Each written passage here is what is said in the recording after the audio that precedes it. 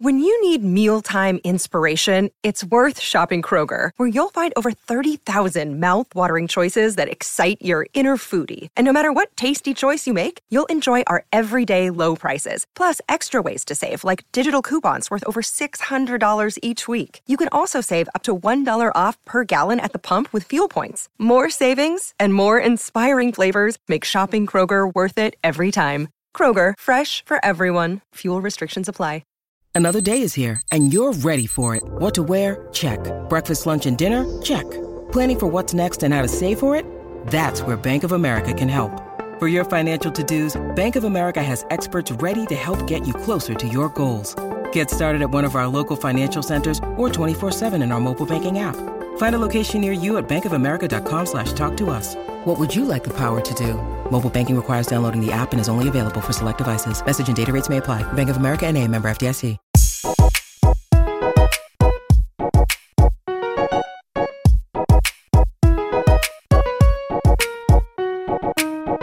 Hey folks, I hope everyone enjoyed Game 1 of the American League Divisional Series. The Yankees, of course, won 4-1 over the Cleveland Guardians. We're going to do a quick little post-game space, kind of talk about a pretty encouraging start to the ALDS. I think that a lot of things went right for the Yankees, a lot of things that they can build off of. There were definitely some things that I wasn't a huge fan of, but overall, I mean, I think that you have to be, if not impressed, then at the very least optimistic about the direction of this series. The Yankees certainly came in as, I think, the favorites to win. I think Cleveland's very much the underdog in this series, and New York looked like it tonight. There were a couple of iffy moments, but I don't think the game was ever really out of hand. So we're going to talk a few things about that. My name is Joshua Deemer. I'm a staff writer at Pinstripe Alley. I'm joined by Peter Brody. Hi, Peter.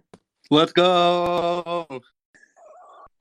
So Peter just finished our recap, so everyone go and check out that.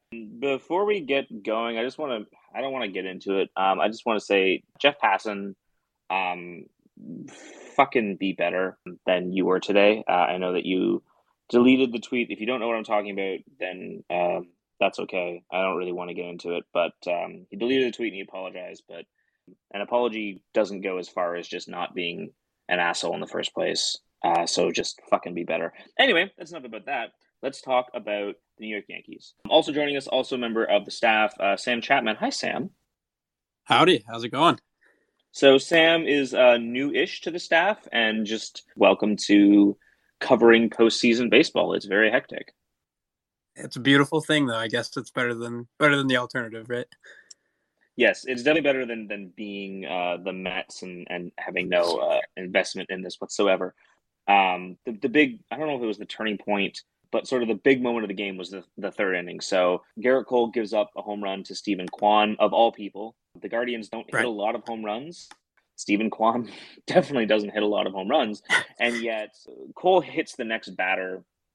And, this felt like one of those innings, and ended up throwing 6 1/3 innings, only allowing, one run on a solo home run. And it feels like this is what we've been saying all year. I think sort of the most reassuring that I saw, so that home run to Kwan was sort of the just kind of classic, like just pump a fastball right down the middle. It seems like that's where like most of his mistakes come, obviously, is on those bad fastballs. And it felt like after that, especially with 2 strikes, like his strikeout pitches were those breaking balls like out of the zone that he was getting a lot of chases on. And I feel like that's encouraging to, especially in those spots with 2 strikes, to be going to that. And obviously it worked quite well. And I just thought, that adjustment was probably the most encouraging thing that I saw. Yeah, I agree with you about Cole. That was the first thing that I thought about when thinking about what was the story of this game, was that third inning. Because we've seen far too often the way that Cole, he kind of gets out of sorts. He faces maybe like an inconvenience or a bad outcome and can't make that mid-inning adjustment where he's able to like step off the mound, take a deep breath, rein it in, and execute his pitches. It's almost like he tries to bully his way out of the inning, and that's when he gets in trouble, because he gets himself into fastball counts and he ends up grooving it middle like you talked about. But today he kind of knuckled down, and he limited the damage to the minimum that he could have given up. And just like looking at some of his numbers, he had 19 swings and misses The curveball and slider looked absolutely nasty today. They had devastating movement. He was commanding both pitches to the glove side part of the plate and below the zone. And it was interesting to see the way that if you go back to the strikeout game that he had against Cleveland in the 2020 wildcard series, in game one of the 2020 wildcard series, the curveball, the knuckle curve and the slider were really big weapons for him. So it seems like he kind of drew upon the experience of that start to inform the way that he pitched today. And especially against a Cleveland team that whiffs the least of any of the playoff teams, to get 19 swings and misses today was really impressive. So we've talked about Cole. One of the things that I think was top of mind for a lot of folks, especially today after the Zach Efros news, was, okay, even if we're optimistic about Gerrit Cole, and I think that he rewarded our optimism, I think he pitched really well today, how are the Yankees going to go about all of the innings after Gerrit Cole, or on Thursday after Nestor Cortes? And Cole certainly ran his pitch count up early in the start, got a little bit better as the start went along. The Yankees went to Jonathan Loaisiga, Wandy Peralta, and then Clay Holmes, and they threw 3 2/3 innings, 2 hits, 1 strikeout, no walks. Sam, I guess first question to you: were you surprised, number one, by the usage of those 3 guys, and number 2, that of Loaisiga, Peralta, Holmes, not only did Peralta look the best, but Peralta also got the most use in terms of outs, certainly not in terms of pitches. He only threw 8 pitches. Yeah, the personnel, like who exactly it was, is not all that surprising. Although this was Peralta's first game since like September 18th, I think. Sounds about right. Yeah, that's correct. Yeah, and but I mean, Andrew tweeted about it earlier, but he really has been like sort of a rock solid part of like this pitching staff for like the whole year, and he's been really very good. And I'm kind of glad to see him if he was in kind of an increased kind of role. And during that sort of tough stretch where Holmes was kind of falling apart and Loaisiga hadn't quite found it, he was kind of the person that I thought would sort of get that increased, get those higher leverage spots and everything. So surprising, maybe, just considering the amount of time that he's had off. But I think it's encouraging, A, that they were willing to do that, and B, that he, succeeded in doing it as well. So only 8 pitches is not a ton of data to go off of, although I will not complain if a reliever gets 4 outs on just 8 pitches. Peter, one thing that is interesting about Peralta is, if you look at the Yankees and sort of what the Yankees have wanted to do with their bullpen, Trevino and Loaisiga and Holmes, they throw these heavy 99-mile-per-hour sinkers that are just, it must be like hitting a bowling ball. Like the Yankees have really tried to make like 4 different peak Zach Brittons down there. And then even guys from the left side, I mean, Chapman's had all kinds of issues, but Lucas Litke is very much like a fastball and then that crazy frisbee slider that he throws. What is it about Peralta that makes him sneaky effective? Like he really doesn't look like any other pitcher in that bullpen, and really doesn't look like a lot of pitchers in the majors today. He's very much like, he would be very at home in a 2005 MLB team's bullpen, and yet he's very, very effective whenever the Yankees go to him. Yeah, it is interesting the way that a lot of the discourse around pitching in baseball has been the shift to, high spin 4-seamers that are thrown at the top of the zone. And then recently, I'd say even starting this year, we've seen actually sort of the way that the cycle works and kind of shifting back towards these heavy sinker ballers who throw 99 to 100 mile an hour sinkers, which was unheard of even 10 years ago. But the thing about Wandy, if you can find home plate view of his delivery, like, you don't see the ball until it's basically out of his hand. So that gives the hitters a lot less time to react and a lot less time to kind of pick up on what kind of pitch it is out of his hand. And then he's also near the top of the league in terms of horizontal movement on his sinker and changeup, and the 2 pitches tunnel together for so long towards the plate that we see. Granted, the ground ball for the double play was actually on a slider, which I'm actually going to give myself a pat on the back. I wrote about how I wanted him to increase his slider usage earlier this year, and he's really thrown some good ones before he got injured. But that sinker changeup combo that tunnels so long towards the plate and then the changeup just dives off of the plane of the sinker about 2/3 of the way to the plate, has really been the special sauce for Wandy. Also, just like his attitude on the mound, like he has a swagger and a confidence that I absolutely think helps him play up. Like there's something to be said for self-belief and belief in the pitches that you throw and the plan that you have to attack batters. And Wandy has been, like Sam said, like really one of the dark horse solid bullpen pitchers in all of MLB this year. He very much reminds me of Nestor Cortez, but in the bullpen, both in terms of stuff, approach, attitude. I think that I have no idea if they're friends or not, but it feels like those two probably get along. It feels like they would have a lot in common all throughout both their game and sort of their attitudes. So pitching is half the game. The other half, you got to hit the ball. I was quite happy today that he's took everyone's advice and just hit the ball over the fence a couple times, and lo and behold, they won the game. The big one that I really want to hone in on is Anthony Rizzo. Aaron Judge, I think, is the most important player in this series. I don't think that's in question. He's the single best player in the series, and he can carry the Yankees in a way that just nobody else can. But Sam, Rizzo obviously hitting right behind Judge, being the sort of threat that gets Judge pitches to hit. I'm looking at a replay of the ball right now, and Quantrill left an 88-mile-per-hour breaker over the middle of the plate that just kind of hung there. You got to hit that ball out of the ballpark every single day, but having Rizzo go back to what he was in April or May, even for just a stretch of 10 games, really makes this lineup really, really dangerous. Yeah, I thought that was sort of a big takeaway that I thought too, just because when this team was kind of at its floor, at the bottom of the barrel, it was basically just Judge and nobody else. Like having Rizzo back in the lineup, and if he's able to contribute, because in the time that he's been able to be on the field, he's been the other guy behind Judge. So if he's able to produce, and just tonight we saw Judge have a fairly subpar night, and he was picked up by the other guys in the lineup. Most notably with Rizzo with the 2-run homer. But I think just that backup option, that secondary bat that you need to be worried about behind Judge, is big. And I think that sort of goes. Although we didn't see it tonight, he looked better, but that goes for Stanton too. Like I think his ability to contribute is kind of huge for this team, just because it's hard to count on one person for an extended period of time, regardless of how good Judge is. So I think that is big. Stanton, I'm going to go ahead and just call it now. Yeah. Stanton is on the verge of breaking out. I know he had a really hot week at the end of the season. His swings, his swing decisions tonight looked like a guy that's completely locked in. And I really think when you sort of evaluate his season, that stretch he went on, at the very beginning of September, where he really did look bad. So much of that was his ankle was still bothering him.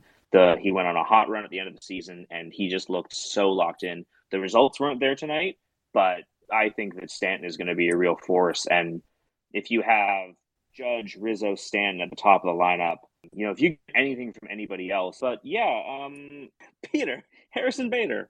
Oh my God, I love Harrison Bader. I love Harrison Bader. I love him. I have to eat a little bit of crow. I will eat a little bit of crow on this because I did write yesterday a post about all of these glove first guys that the Yankees have and how worried I was that the team is going to need a big hit and you can't really count on IKF or Josh Donaldson or whomever, and we'll get to Donaldson in a second, to get that big hit, just because I don't think it's in their stick.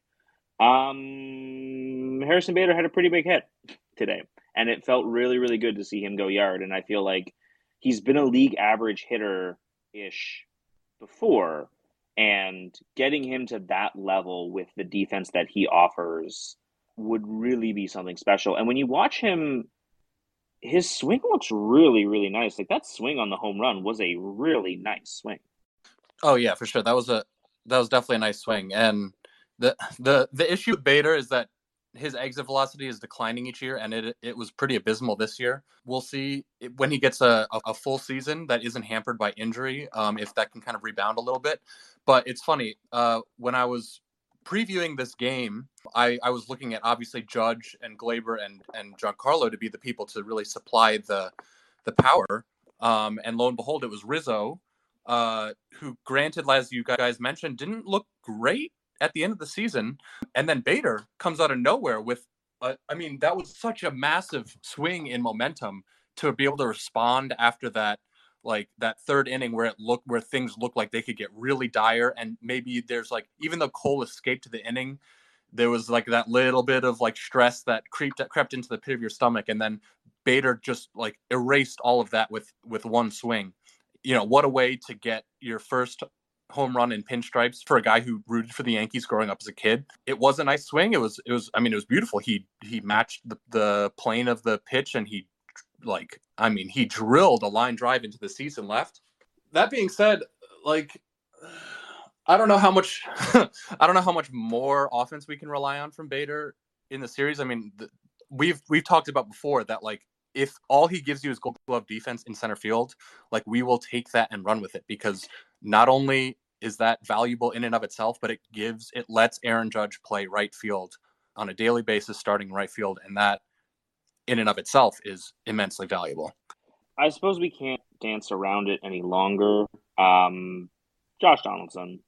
Look, we've all watched a lot of Yankee games this year. We've all seen Donaldson hit a ball, and he seems to particularly do it on balls to right field. I think he maybe thinks that short porch is shorter than it really is, or he's just completely sapped of power, which is also a possibility. He breaks into his home run trot. He high-fives the first base coach, and the ball didn't leave the ballpark.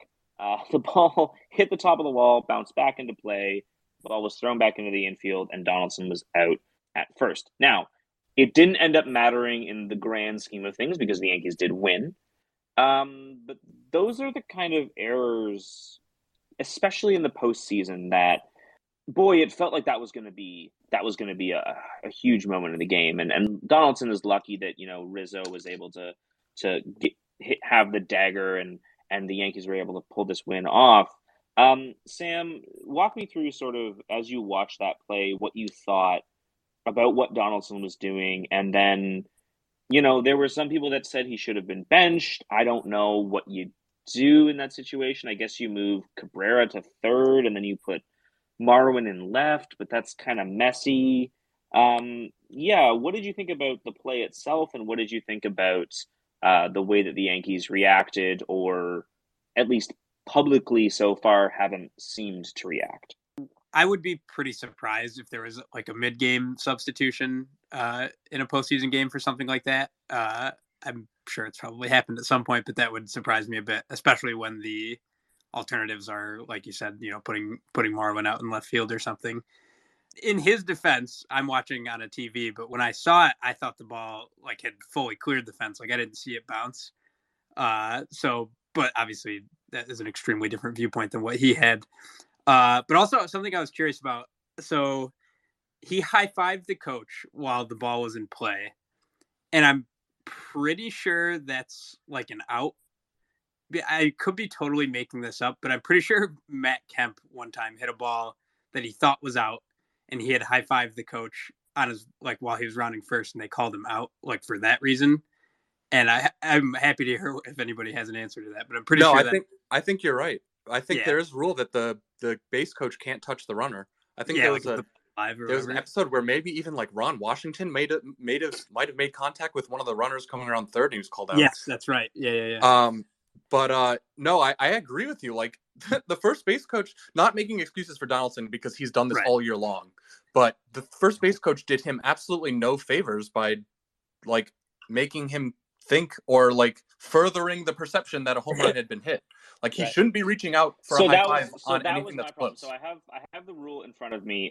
Base coaches can be called for interference if the umpire determines they are physically assisting a runner by grabbing or holding said runner from leaving or returning to a base. Moreover, base coaches are not permitted to leave their boxes and act in any manner intended to draw a throw by the fielder. So it sounds to me like Donaldson wouldn't have actually been out if he just high-fived the coach, because I don't know how that could be interpreted as physically assisting a runner.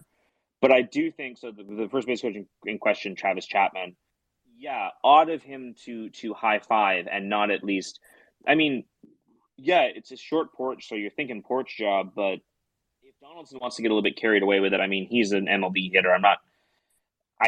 We can tell him what to do, but also we can't really tell him what to do, if that makes sense. As a first base coach, like you've got to be locked in on where that ball is. Part of your job as a first or third base coach is to watch the ball so that the hitter can focus on running and knowing what base is going to. So yeah, I think that Donaldson deserves the blame for that play, but I think Chapman reaching out and shaking the hand too early was pretty egregious on its own, and it kind of just adds to a very bad week for folks named Chapman. Yeah, and then like also Donaldson should be hyper aware that like given the scrutiny that's on him and the multiple like mental errors that he's had doing the exact same thing, like I don't care if it's a freaking third deck job. Freaking don't like run. And then don't give the other team any opportunity, and don't open yourself up to any opportunity for criticism. Like the spotlight's on you, dude. Like, and I guess that's never deterred Donaldson in his career, but like Josh Donaldson, as an official representative of Pinstripe Alley, there is no third deck at Yankee Stadium that is in play. So if you happen to hit a ball above the second deck, you can pimp you want. Just make sure that it goes over. That's what I thought about Anthony Rizzo's home run. Man, he crushed that ball. Everyone knew it was gone. Go ahead and flip the bat. It looks like we have Luke back. Luke, what's up? Hey, what's up? I don't know what's going on with my thing. I didn't mean to keep requesting, but I was like, my Wi-Fi was cutting out, so it kept like taking away my request. It's been a very strange night in okay. Spaces, so you're fine. Don't worry. I just want to give my thoughts on the game. I was just gonna say, overall, I thought it was a very well played game. I thought that was the most organized playoff game the Yankees have had since probably 2017. No, it's not saying much, but I mean, it started with Cole doing what he was paid to do, giving 6 very strong innings. Probably could have gone more if the umpire wasn't pretty much bailing out the Guardians all night. It was the bias on the strike calls. That's a whole other conversation, but he did a great job. Bullpen came in, did their job. The bats overall were good, even though when everyone got hits, people were actually working long at bats, and that was great to see. Actually, everyone was working good at bats, even Stanton and stuff like that. That was great to see. Definitely a little bit disappointed in Donaldson and the first base coach. I mean, I played baseball my whole life, and the rule of thumb in that situation is you run as if the ball is in play until you know for sure that ball was gone. Until you see the finger wag of the umpires, you run as if that ball is in play. You don't stop. But that's pretty much all I had to say. I was happy with the win. Great way to secure game 1 at home, especially. That was great, ideal. You got Nestor coming in for game 2. You got to feel good where you are, the Yankees. You got him for game 2. You got Sevy for game 3 already. So, yeah, I'm good to see. I'm happy to see what went down. Excited to see what the series brings. Yeah, thanks, Luke. I definitely agree. I think that the Yankees, I mean, it's hard. This is one of those games where, like, it's hard to be that happy because the Yankees just kind of took care of business and did exactly what they needed to do. But I'd rather be up 1-0 than down 1-0. Peter, I know you wanted to kind of respond to a couple of things there. Yeah, thanks. So thanks for sharing your thoughts with us. I agree with you that I actually wrote in the recap that this might be how you might, script up a Yankees playoff win where your ace shoves, your offense does just enough with help from the long ball, and then your bullpen pitches lights out to secure the win. The one thing that I will push back a little bit on is this notion that the home plate umpire was biased in favor of Cleveland. I actually thought it was the other way around. I thought Yankees pitchers got more favorable calls than Peter Cleveland Brody pitchers is a did. sure truther. There was obviously that really egregious one on the low slider from Cole that definitely should have been called strike 3, but thankfully it didn't lead to anything. And then and I think what made it look so bad is that Judge got rung up on a similar pitch, at least height wise. But if you just take a quick glance at the StatCast, the illustrator on the StatCast game feed page, and you can filter by balls and called strikes, this home plate umpire demonstrably favored the Yankees pitchers over the Guardians pitchers. And when umpire scorecards come out, I wouldn't at all be surprised to see the Yankees have like a half run in their favor. So we've sort of analyzed the game. I kind of wanted to talk about the aesthetics of how the game was presented today. So all the DS games are either on Fox or FS1. Obviously, there's a different There's a different play-by-play crew for every single game. Today we had Bob Costas and Ron Darling. and I want both of you to kind of talk me through this because I'm very cognizant of the fact that I reject gerontocracy. I sort of am not a fan of the idea that like the eldest among us automatically are assumed authority positions. Bob Costas is far more accomplished in sports broadcasting than I will ever be, and has done this dozens of times, hundreds of times. I don't know how many playoff games he's called. Did not shut the fuck up for the entire game. It felt like literally the entire game he was talking. And someone in the game thread made a comment about how, he tries to be Vin Scully in that he will tell the story of the game while mixing in like these fun bits of trivia and anecdote and whatnot. And I think he's not good at that. I appreciate Costas aesthetically in terms of his voice is very calming, and he sort of, the way that he calls a game, there is a lot of flow to it. But Sam, I mean, both you and Peter can kind of correct me if I'm wrong. Did he annoy you today? He annoyed me today. I don't think he called a very good game. I think that's fair. And also, I feel like one of the more interesting storylines is that I don't remember like a single thing that Ron Darling said. No, Ron Darling was a ghost tonight. Yeah, I saw several tweets that were very true. Idea. That were just like, that Bob Costas would be going off on some very far removed tangent, and Ron Darling would just throw in like a yep or a yeah, sure. And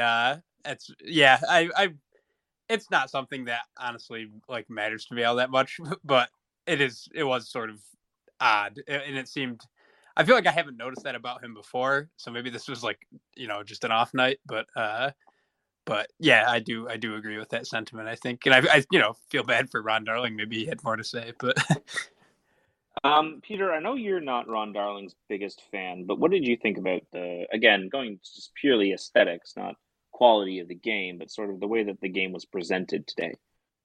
Wait, where is this coming from that I'm not the biggest Ron Darling fan? You don't like Ron. We've discussed several times you don't like Ron Darling, unless you've been lying to me. No, I don't like him on PBS broadcasts. I like him on Mets broadcasts, though. Okay. All right. There we go. But I, like, to Sam's point, I can't remember a single thing that he said. And then you brought up Vin Scully and storytelling during a game.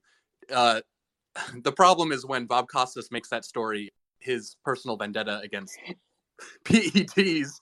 Well, so here's the thing with Bob Costas. Like, when Vin Scully told a story, it was like he was just purely the narrator of the story. Bob Costas, it's a story about Bob Costas. Just like, exactly. Like in a Don Quixote-esque way of wandering through the baseball world. And that's where I think it falls apart for me, is like, I remember like really clear, like one of my favorite things that one of my favorite Vin Scully stories is when was it who the hell was it?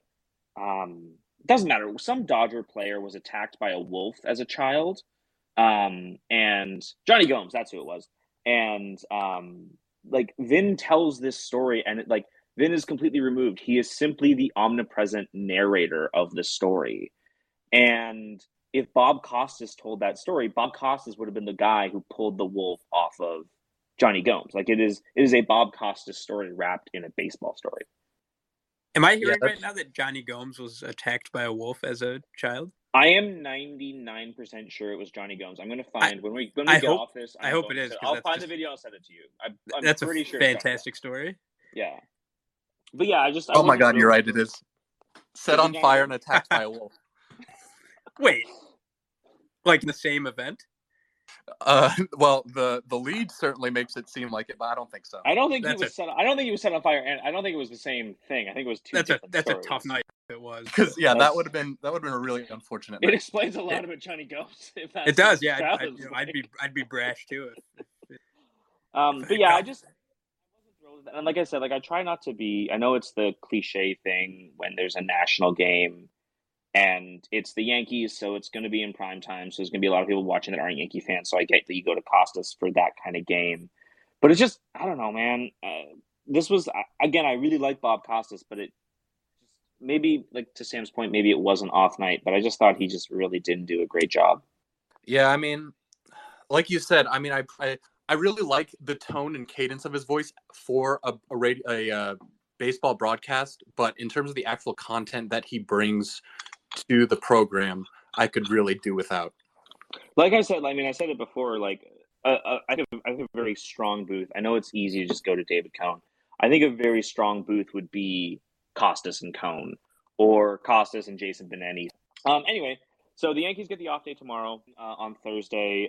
Nestor Cortez gets the start. We'll get both of you guys out of here on this. What's sort of the one thing that you're looking for? You know, it's a cliche, but it's the playoffs. That's what we live off of, is cliches. What's the key to game two before the team heads to Cleveland? So this is a very different matchup from a starting pitching standpoint. I think Cole is the perfect pitcher to face the Guardians because of all the teams in the playoffs, they have the lowest whiff rate, but also the highest chase rate. So you're going to get them to chase out of the zone, and they're going to make contact on bad pitches to hit, which usually leads to pretty crappy contact. The thing with Nestor is he thrives on whiffs on pitches in the zone. In the zone, yeah. He just pounds the zone so much, yeah. And so I think that's going to kind of headbutt against the Guardians' hitting philosophy, and it really is going to be, I mean, he's going to have the performance of his life, and he's going to have to execute his pitches direct, like right to their zones. Because we saw some of the pitches that Cole gave up for hits today, granted, like he grooved a few, they were high velocity, high spin, hh rise fastballs, and like that's Nestor's pitch. Sam, what's your key? I think it was Aaron in our Slack that said that this game was like deliciously normal. And I feel like that's like sort of an important thing that I got from this game that would be important going forward, is sort of like avoiding those big mistakes. Like even with the Cole home run, like we talked about, it was just a solo home run. And, you know, there was contributions up and down the lineup, got through those last few innings. I feel like that's sort of an important, I mean, it's a good thing for any team, but it's something that is particularly kind of reassuring, I think, for the Yankees to have a game like that and sort of continuing that trend of just a normal, good, just win of a baseball game. I think that sort of, not that that's a specific thing necessarily, but that is kind of an important thing. And I think it's a good takeaway from today, and it's, I don't know, encouraging going forward, I guess. Yeah, the big takeaway for me, it's funny, it's not even the Yankees based, it's Shane Bieber. Shane Bieber is a guy that throws similar actually to Nestor, although maybe perhaps not quite as reliant on it. Shane Bieber throws just so many fastballs in the zone. And the last time that the Yankees faced Bieber in the postseason, Aaron Judge took him deep in the first inning, and Gleyber Torres, who had a 2-run home run in the fifth inning, and the Yankees ended up scoring 7 runs on Shane Bieber. And I think that for a team with the Yankees' perspective, you know, this sort of hit strikes hard hitting philosophy where they haven't maybe 100% executed it the way that they wanted to over the winter, but at least it was like, you can see that they are much less complacent on the first and second pitch of at-bats. And I think to Peter's earlier point about how Garrett Cole is sort of the best possible Yankee starter to face the Guardians, I think that Bieber is probably the ideal starter to face the Yankees, just because of how many, like, you will see fastballs in the zone when you face him. And the Yankees have been very, very good at early in counts punishing those kind of pitches. So, I mean, it's only one game in the postseason that they've done it, but it's just sort of more thematically from sort of a broader team approach. I think he lines up really, really well with what their hitters try to do. So them getting to Bieber will be really big. But that game comes on Thursday. There are some questions about whether or not that game will be played. I know the weather is not super great, but hopefully the Yankees get it. They took care of business tonight, and they're up 1-0, and that's as good as a performance as I think you could ask from the Yankees for the ALDS. They do this a couple more times over the next few weeks, and they're going to have a really deep playoff run. So we'll get out of here on that. Peter, Sam, thank you both for joining. Thanks for covering while weird internet coverage things happened, and good work for both of you on the postseason recap. This is a chaotic time of year, and you both were able to get some stuff written and then get on here with me, so I appreciate that. Yeah, good times. Thanks for doing it. Yeah, thanks for having me. Go Yankees. Yeah, we'll see everybody Thursday night. Good night, guys.